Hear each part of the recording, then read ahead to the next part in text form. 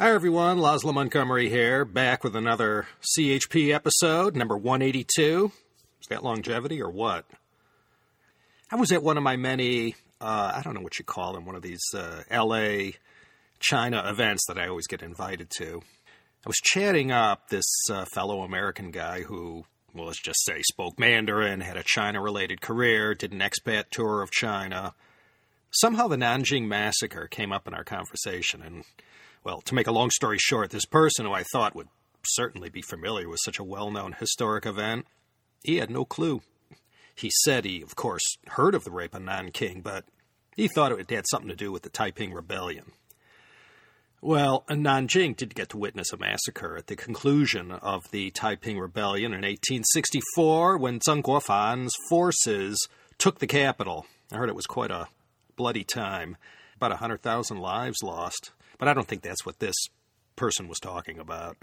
So right then and there, I thought to myself, if I found one person who didn't have the lowdown on the rape of Nanking or Nanking Massacre, there's got to be 100 more like them. And also, it's 80 years ago this December 2017 that this happened. And also, over the past 7 years since the inaugural CHP episode in June 2010, this topic's been requested I don't know how many times.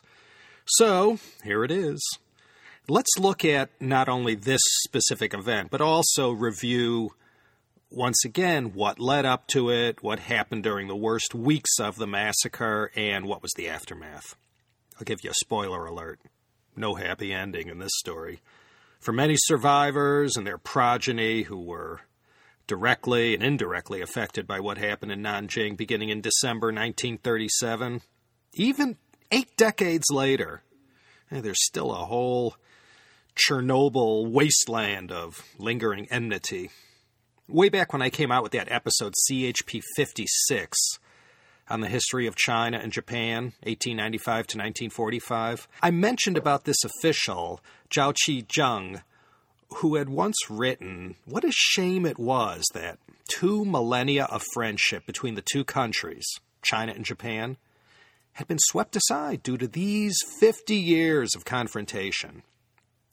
59 AD, or CE, whatever your preference is, Japan and China shook hands for the first time. And pretty much until the Meiji Restoration, these two great nations got along. Yeah, Kublai Khan tried to annihilate Japan a couple times, but he failed to achieve his objective. And Japanese pirates were a constant thorn in the side of the China coast, but because of so much shared culture, overall you could say the good outweighed the bad for the first couple thousand years. What happened? In these 2 episodes, I'll try and explain it. I relied on 5 main sources in the course of my reading. If you never heard the name Iris Zhang before, she was quite important to bringing awareness to the Nanjing Massacre. Zhang Chunru was her Chinese name. Her 1997 book, The Rape of Nanking, The Forgotten Holocaust of World War II, did so much to publicize the history and bring some understanding to many who wondered why so much friction still existed between China and Japan. Well, the Nanjing Massacre is just part of a bigger picture, but that event has come to symbolize the whole period in history that lasted from 1937 to 1945. Iris Zhang's parents got caught up in these events. They had to flee for their lives from Nanjing, late 1937. So Iris Zhang grew up knowing all about what happened. And when she decided to bring this story to a more widespread audience, she chanced upon the diaries of John Rabe. And we'll get to Mr. Rabe in the next episode. Another source I used was The Good German of Nanking, The Diaries of John Rabe, edited by Erwin Wickert and translated by John E. Woods. It came out in 1998 in the States and in 1997 in Germany. I also had Jay Taylor's The Generalissimo, Chiang Kai-shek and the Struggle for Modern China, and Rana Mitter's Forgotten Ally. I also read through work by Asahi Shimbun journalist Honda Katsuichi. He went to China during the 70s and 80s to interview survivors of the Nanjing Massacre and wrote quite extensively on the subject. There were also many online resources I used, but those were the main 5. Although this happened 80 years ago, as I said, it's still fresh in the minds for many. And plenty believe, let's bury this and move on. Stop talking about it. My Japanese listeners saw this topic and perhaps wondered, why do you got to bring this up? It's a controversial subject for many, especially those with a vested interest in the outcome of the history. I'm not taking sides here, just trying to present what happened. The road to 1937 began, perhaps, in 1868 with the Meiji Restoration. This was the upshot of Commodore Perry's shock visit to Edo in July 1853 and the subsequent convention of Kanagawa that followed in March 1854. The Western powers had already been milking China for 10 years, so when Perry sailed into Edo Harbor with 10 ships and 1,600 men demanding trade rights, Japan at first didn't know how to respond to such an overwhelming show of power and audacity. Of course, this was already old hat for the Western powers. Once the Yanks extracted their treaty, in rushed the British, the French, Russians, and Germans to sign similar deals. So basically, Japan in the 1850s was facing a similar situation that the Chinese had already become all too familiar with in the 1840s.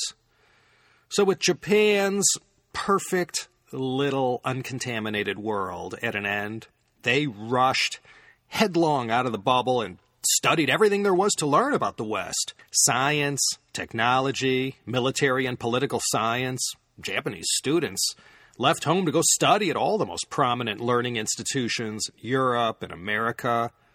Then they came back to Japan, and everything they learned from the barbarian was digested and would, at a time of Japan's choosing, be used to expel the barbarian.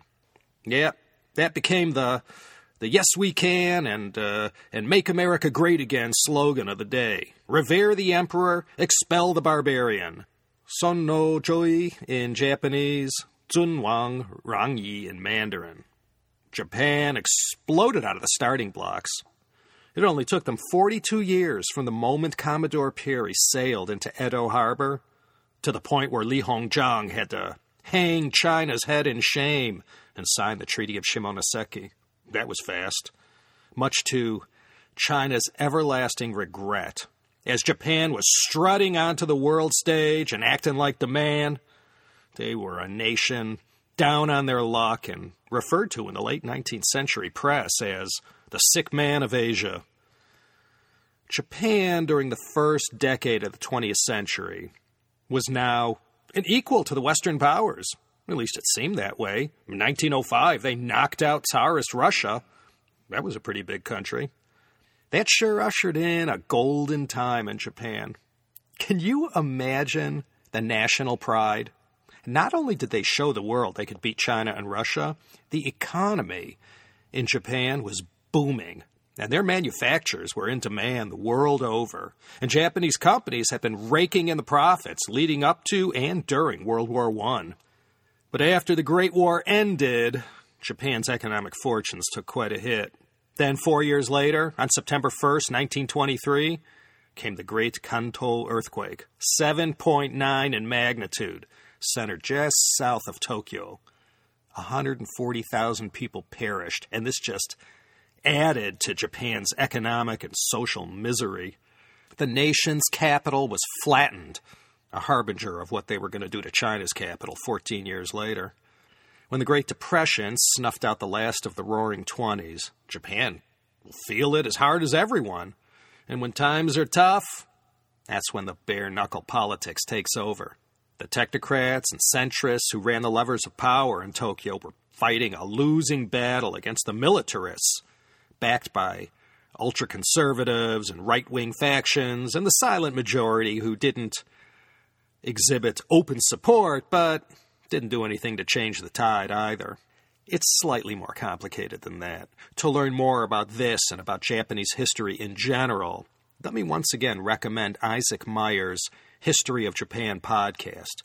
He also discusses in detail the Nanking Massacre, including the whole matter of the controversy that carries into our day. I'm not going to wade into that in these episodes.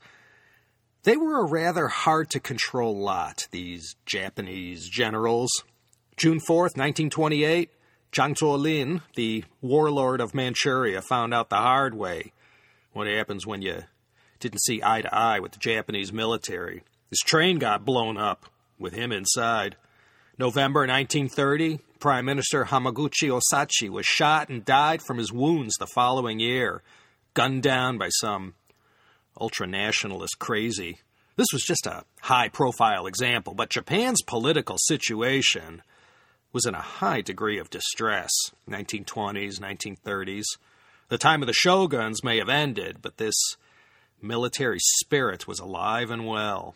And the military tail was now clearly wagging the political dog. The militarists were determined to have their way in Manchuria, by hook or by crook. So that's where the Mukden incident plays into this. Jiuyiba, 9/18/1931, mentioned so many times before in past episodes. And pretty much from that point on, there was no stopping Japan and China. They made Manchuria their own, called it Manchukuo, and installed the Qing dynasty last emperor Puyi as their imperial puppet, immortalized by John Lone's award-winning performance in Bernardo Bertolucci's 1987 Oscar-winning film. The May 15th incident, 1932, Prime Minister Inukai Tsuyoshi was done in, along with others in the government. Young, radical, right-wing naval officers carried out this assault on the already faltering Japanese civilian government. You know, not everyone in the Japanese government at that time was hot and heavy to go invade China. There were those who, didn't think it was such a good idea. But you know how some militarists are. What's the use of these weapons and modern technology if we don't use them? Sound familiar? The January 28th incident. This was also in 1932. The height of the Depression. 5 Japanese Buddhist monks got roughed up quite badly in Shanghai. 1 died, 2 were hospitalized. This kind of violence was no surprise given the omnipresence of anti-Japanese sentiment. But if anyone thought they were going to stand up to Japan's might, they had to be taught a lesson. And it was decided to use this incident in Shanghai with this mob takedown of these Japanese monks as a reason to ratchet up the pressure on China. China was willing to give in to the main demands made by Japan in response to this incident. Plus, the corporate barons of Shanghai, too. They didn't want any trouble caused by war. At all costs, commerce could not be disrupted. So they paid off the Chinese military to back down and turn the other cheek. But Japan was looking for war, not peace. And what followed was the first ever terror bombing on civilians in wartime. Japanese aircraft carriers off the Bund let fly a barrage of death. There was also shooting and killing between Japan and NRA ground troops. 10,000 people were killed. This was a new thing for city dwellers. Mankind had come a long way since bronze spears and shields. Now mortar shells and bombs rained down on the streets of Shanghai. This was new. No one had ever done that before. Of course, now it's commonplace, and we hear about it happening somewhere in the world almost every night on the news. Anyway, the world condemnation of Japan for this act of aggression was too loud for their liking, so they withdrew from the League of Nations. Then, in an all-too-familiar scene in our day, what followed in Japan was a muting of the press, jailing of dissidents, union leaders, students, and anyone who had an opinion that differed from the military. So those who questioned the wisdom of all these bellicose actions saw themselves challenged by the government authorities, and their patriotism was openly questioned, and you could almost hear the nationalism bubbling away beneath it all. By 1936, Japan felt they were ready to take their plans one step further. Remember, they already had a hammerlock on Manchuria. Now the target was to expand their presence and influence in North China, immediately south of Manchukuo, mostly Hebei, Shanxi, and Shandong. Very meticulous plans were made as far as how to annex all this territory, how they would take it over, and most importantly, how they would gain control of the important industries and raw materials. That's where the Marco Polo Bridge incident comes in. 7/7/37. Yeah, I know, Ringo's birthday. Well, 3 years later anyway. If you recall, part of the deal of the Boxer Protocol was that the foreign powers, Japan included, got to station troops around the capital to prevent another thing like that happening again. That was an affront to China's sovereignty, not to mention their national dignity. But back then, who cared? Some Japanese soldier went missing that night. This small contingent of Japanese troops went out looking for their guy, if he ever went missing at all. And over where the Fifth Ring Road passes through East Beijing today, by the Marco Polo Bridge, troops started firing at each other. The Chinese didn't do as expected when the Japanese started barking orders to back down. Meanwhile, the top military brass in Japan, watching this matter closely, discussed what an appropriate response would be to this belligerent confrontation. If they were ever going to pull the trigger on their big plans for China, they had to act soon. Anti-Japanese sentiment was continuing to rise, and the longer they waited, the better armed and trained the Chinese NRA became. So this little incident suddenly escalated to become a whole reason to go to war. This has been compared to LBJ's Gulf of Tonkin resolution in 1964. 3 Japanese divisions were ordered to march south into the area from Manchuria to deal with the situation. And on July 12th, they started bombing Tianjin. As things deteriorated, Chiang Kai-shek had to take stock of his situation. Japan and China weren't officially at war yet, but it sure looked like he was heading in that direction.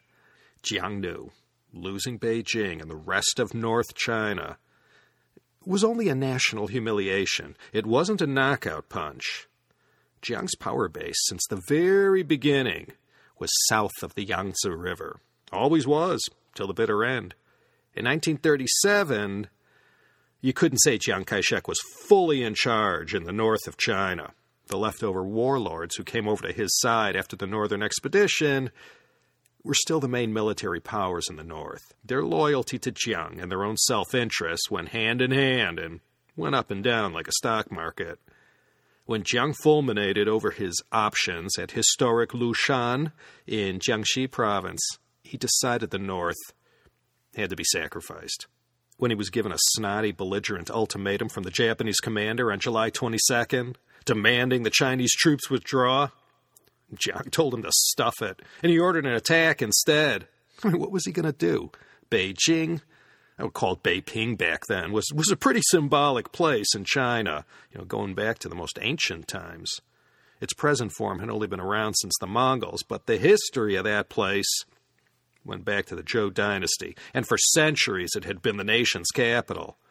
Of course, Jiang wasn't going to just walk away. His token defense of Beijing was enough for the Japanese ref to call a foul, and that was as good a reason as any to take over North China. So now, in early August 1937, just a month after the Marco Polo Bridge incident, Japan was fully locked and loaded, and at the greatest extent of their military might and preparedness for the whole war.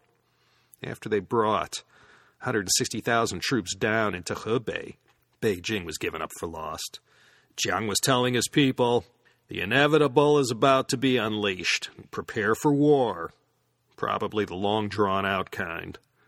The nationalist government had gone all out to whip the populace up into a frenzy of anti-Japanese sentiment. All the boycotts, propaganda posters, and signs everywhere. The Japanese were always made to feel quite unwelcome. The tradition of Chinese politeness didn't apply to them. By 1937, Japan had headbutted China so many times going back to the Treaty of Shimonoseki. China had had enough. And the worst part for China hadn't even started yet. The ghouls in Japan's propaganda department did plenty to counter the claims that they were the aggressor. Their version of events painted them as the victims and the Chinese as the aggressors. I mean, look at all Japan had done for China. And in return, just this daily vitriol. So that was the next brick in the wall, the fall of North China. Now, when I say North China, again, that means the cities of the north. Beijing fell on July 28th and Tianjin on the 30th. Jiang's strategy was to shore up his defenses down in the south. He had reluctantly given up on the north. Once he had everything in position south of the Yangtze, that was when he was going to take the fight to Japan, force them into a two-front war. In the meantime, Chiang Kai-shek sent out an SOS to all the great powers, but everyone else had their own problems. In the late 1930s, Hitler, Mussolini, Stalin, Franco. It wasn't a good time for China to be asking for help from far away. Too many higher priority distractions in the West. Jiang was going to have to face this military beast on his own, and Pearl Harbor was still a good 4 years away. I know the Tanaka Memorial of June 25, 1927 was exposed as a fraud, but Japan did stick to parts 1 and 2 of the plan. This plan of world domination said, take Manchuria first, then North China, then the rest of Asia. The Asian co-prosperity sphere with Japan at the top of the food chain, well, that wouldn't get announced till 1940, but the military was already working to achieve that goal. With North China subdued, the Japanese military strategy called for a period of consolidation before moving on to the next phase. This was a massive territory, and it was going to take some time to get everything in place. Chiang Kai-shek knew this, and so his plan was to rush Japan into this next phase before they were ready. Chiang had reserved all his best, most highly trained troops for this part of the war. He could have used them to help defend the North, but decided, why waste them? He took the cream of his troops and positioned them all around the suburbs of Shanghai and had them dig in and prepare for action. The Battle of Shanghai was up next. This event and the Nanking Massacre go hand in hand. Jiang had about 700,000 troops in the vicinity.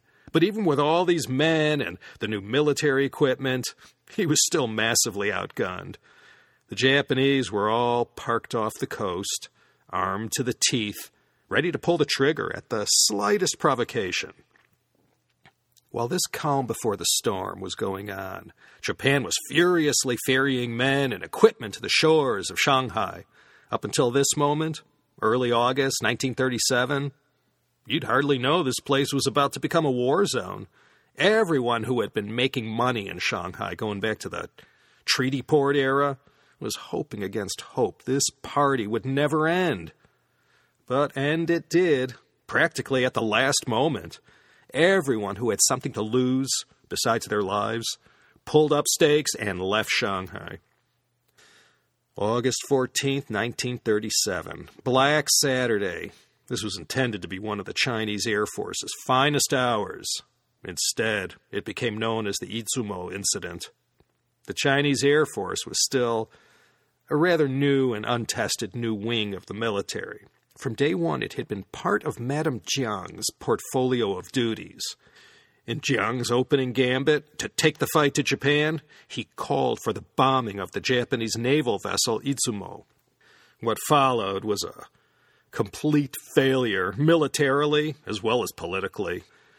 Though the Izumo did get damaged, it wasn't enough to sink the vessel. The majority of the bombs inadvertently fell on crowded pedestrian areas of Shanghai.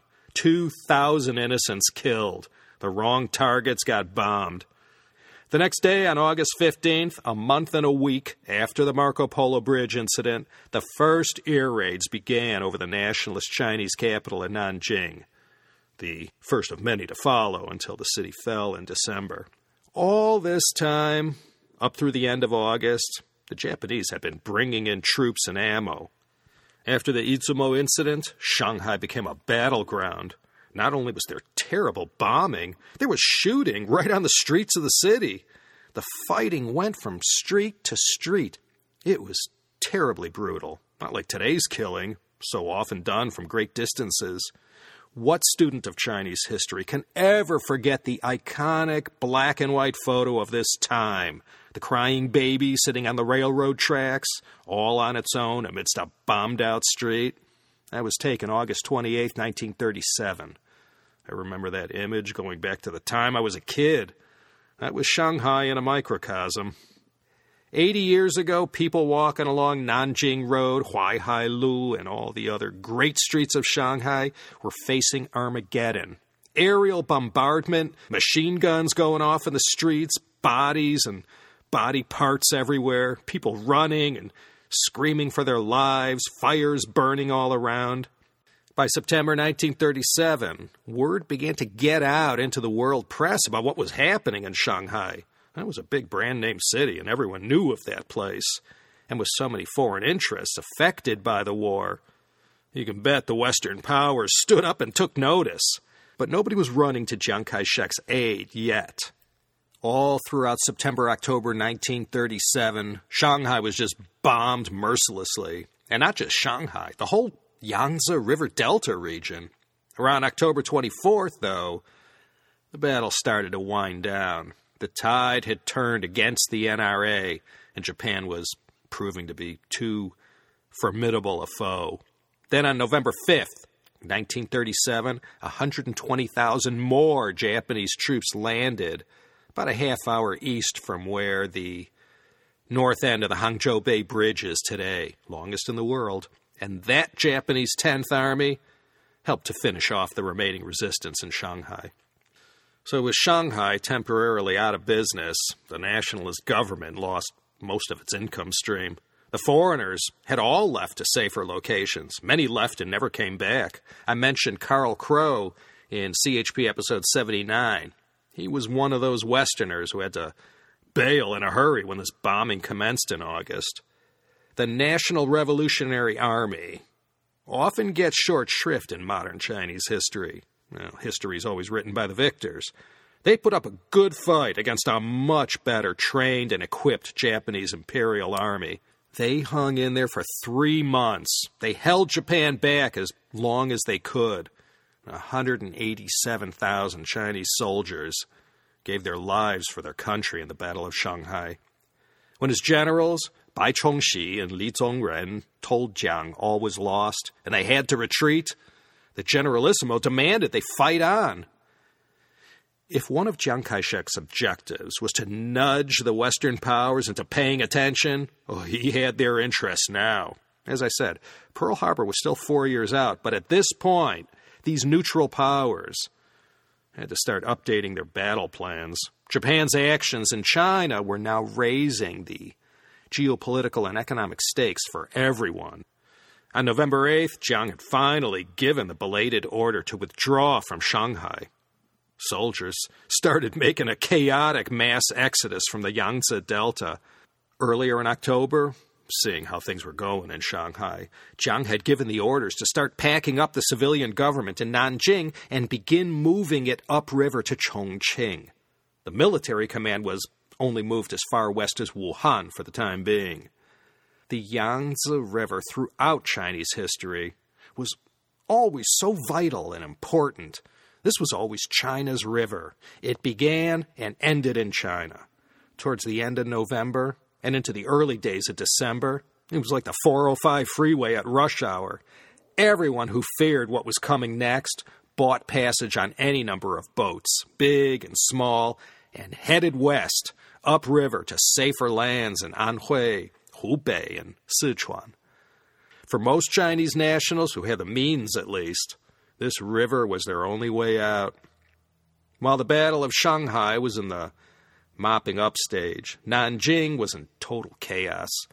Not only the soldiers and Lao Baixing fled the onslaught, all of China's cultural treasures, too, as much as possible, was hastily packed up in crates and taken far away to be buried away in a safe place until a later time. Despite all those efforts, though, countless priceless treasures from China's magnificent past cultural heritage ended up in Japan. Most East Coast refugees, rich and poor, fled all the way to Chongqing, the wartime capital. Before this upheaval started, the whole population of Chongqing wasn't more than 500,000 people. Starting in 1938, the Chongqingren had to make room for a spare 9.2 million extra people. That's like the population of New York City. This other, lesser-known long march from the Jiangzhou region in the east to Chongqing was another, no less dramatic historic event than the better-known Long March of 1934-1935 that made it into the history books. People were on the move, it's said, from 1937 until the Japanese surrender in 1945. Something like 100 million Chinese had to flee their homes to avoid getting caught up in any confrontations with the Japanese army. Now here's the thing about Nanjing. Once the Japanese took control of Shanghai, they could have just stopped there. Other than its symbolic value, Nanjing wasn't a game changer if they took it. As I said, it had taken Japan 3 months to subdue Shanghai, something their military leaders figured should have taken only weeks, if not days. But it had taken from August 14th to November 5th to drive out the nationalists. For the first time since the Mukden incident, 9/18/31, Japan was wondering if they might have underestimated how easy this was all going to be. They had lost 40,000 men trying to take Shanghai. So everyone at the top, no doubt, was in a foul mood. Maybe the Japanese military leaders looked at Nanjing as a lesson. They would teach the local inhabitants that resistance was futile. A lot of troops that survived the Battle of Shanghai retreated to Nanjing to put up a last-ditch defense of the capital. None of the Western powers, except Stalin, had found it in the goodness of their hearts in 1937 to send any aid to China. Stalin finally pulled through with 2,967 aircraft, both fighters and bombers, many of which were in the air by December. 290 cannon, 82 tanks, and 400 cars, arms, ammo, all worth a $250 million in 1937 money. China had to sign a chit for that. That much hardware was not given freely. The way Uncle Joe saw it, tying down Japan and China distracted them from any actions they could carry out against Russia near Manchuria. A lot of civilians who survived the worst traumas of the Battle of Shanghai thought they'd find safety in Nanjing, so that's where they headed. It reminds me of the story of Mr. Yamaguchi Tsutomu, who fled Hiroshima on August 6th as soon as the bomb was dropped and sought out safety in the south, in Nagasaki, arriving just in time for the second atomic bombing. Nanjing didn't experience an atomic bomb, but radiation is still felt by many survivors into our day. Not only were people fleeing Shanghai for Nanjing, people from the countryside too. They thought they'd be safer inside the city walls than out in the open in their villages. So Nanjing emptied out plenty, but a lot of people also poured in as well. Shanghai to Nanjing today, 90 minutes away by high-speed rail, maybe 3.5 hours away by car. In other words, not too far away, even by 1937 distances, 180 miles. As Japan began shelling the Nanjing city walls, Chiang Kai-shek was still hoping for a miracle. Stalin had pulled through with the arms and equipment, but was still not willing to commit ground troops. On December 7th, 1937, with the Japanese army marching towards the nation's capital, Chiang Kai-shek and Song Mei-ling, Madame Jiang, left Nanjing, going first to Nanchang and then to Lushan in Jiangxi. Jiang was doing what he could to organize the defense of Nanjing and to deal with the consequences, kicking that hornet's nest when he bombed the Izumo back in August. From Lushan, Jiang next flew to Wuhan, where the new military command was being set up. The man Jiang put in charge of the defense of Nanjing was an old Hunan warlord who had an on-again, off-again relationship with the generalissimo named Tang Shengzhi. Defending Nanjing was a thankless task if there ever was one. The NRA's best troops had all been decimated fighting the Battle of Shanghai. The army was in disarray, and Tang desperately tried to rally the remaining troops.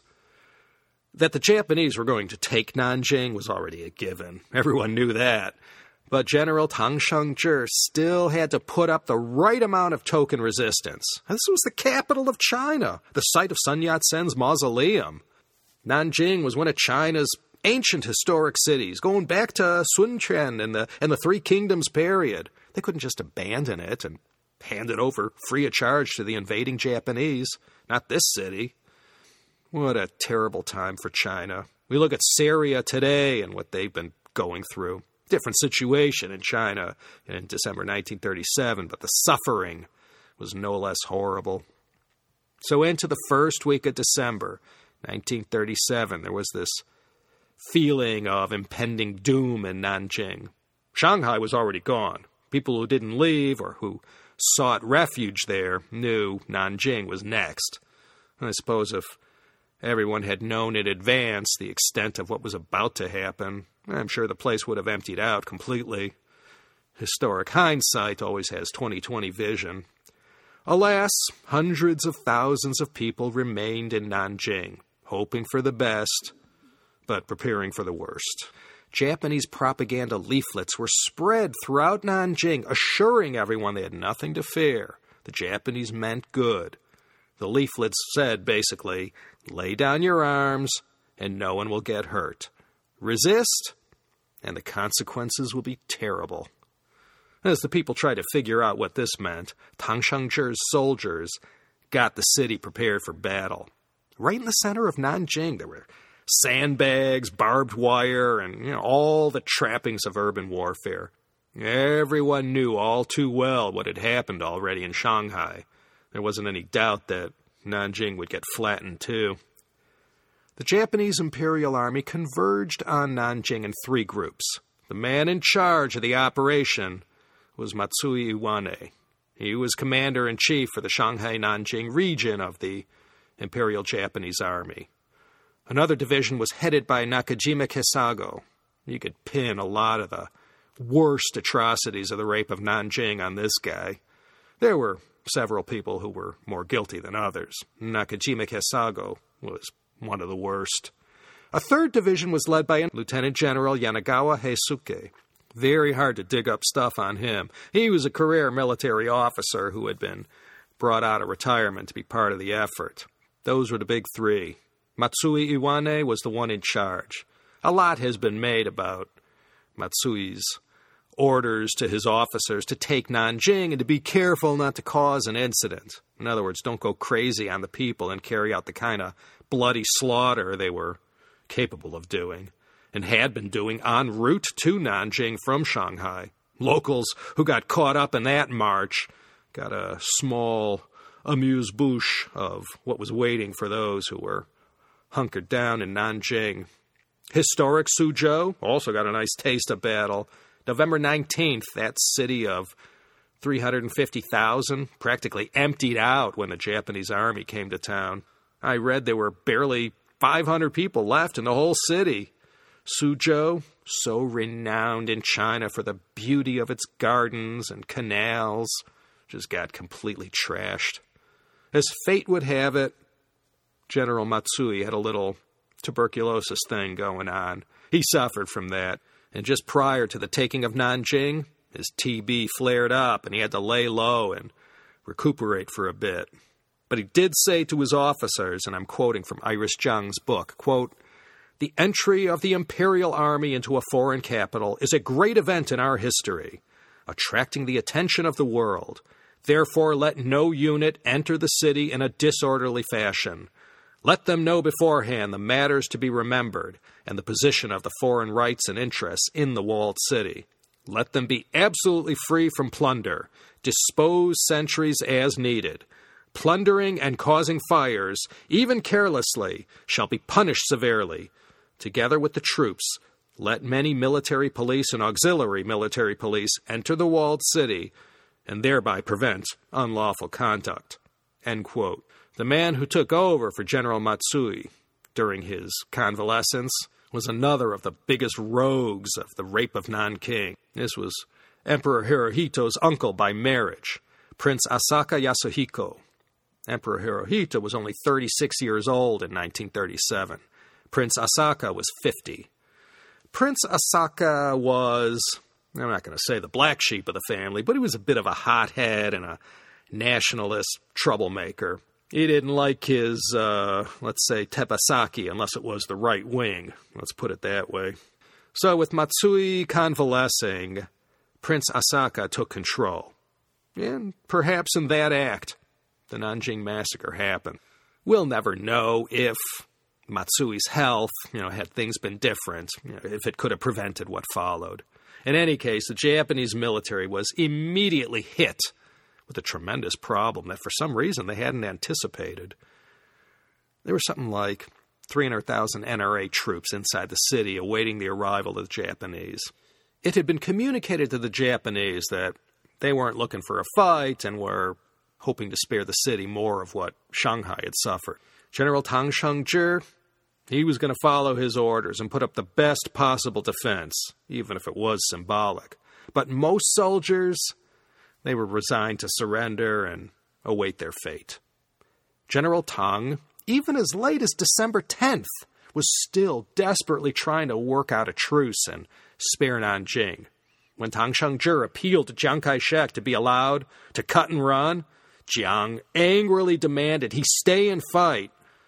So with no white flag forthcoming, the Japanese moved ahead and bombed Nanjing something fierce. The city was now on fire. It was starting. The next day, December 11th, Jiang finally gave the orders for a belated retreat. I say belated because by this time there was already very intense fighting. There was complete chaos on the Chinese side. Troops were either pinned down fighting for their lives or running for their lives. Either way, the situation was hardly orderly or conducive to giving out and receiving military commands. The majority of those brave souls got stuck in Nanjing and had to prepare for the worst. They ditched their uniforms, rifles, grenades, and tried to blend in. Most of them would be killed over the next several weeks. The Chinese army fought more than just a symbolic fight, but it was all for nothing. They were getting destroyed. Trying to organize an orderly retreat was out of the question. In the end, it all came down to every man for himself. Tang Sheng-zhi was in an impossible position. The Nationalist command had arranged for a boat to evacuate him from the city. He was reluctant to cut and run in the thick of battle, but he was told this was his only way out, and he'd be needed later after the Nationalists had a chance to regroup and organize a resistance.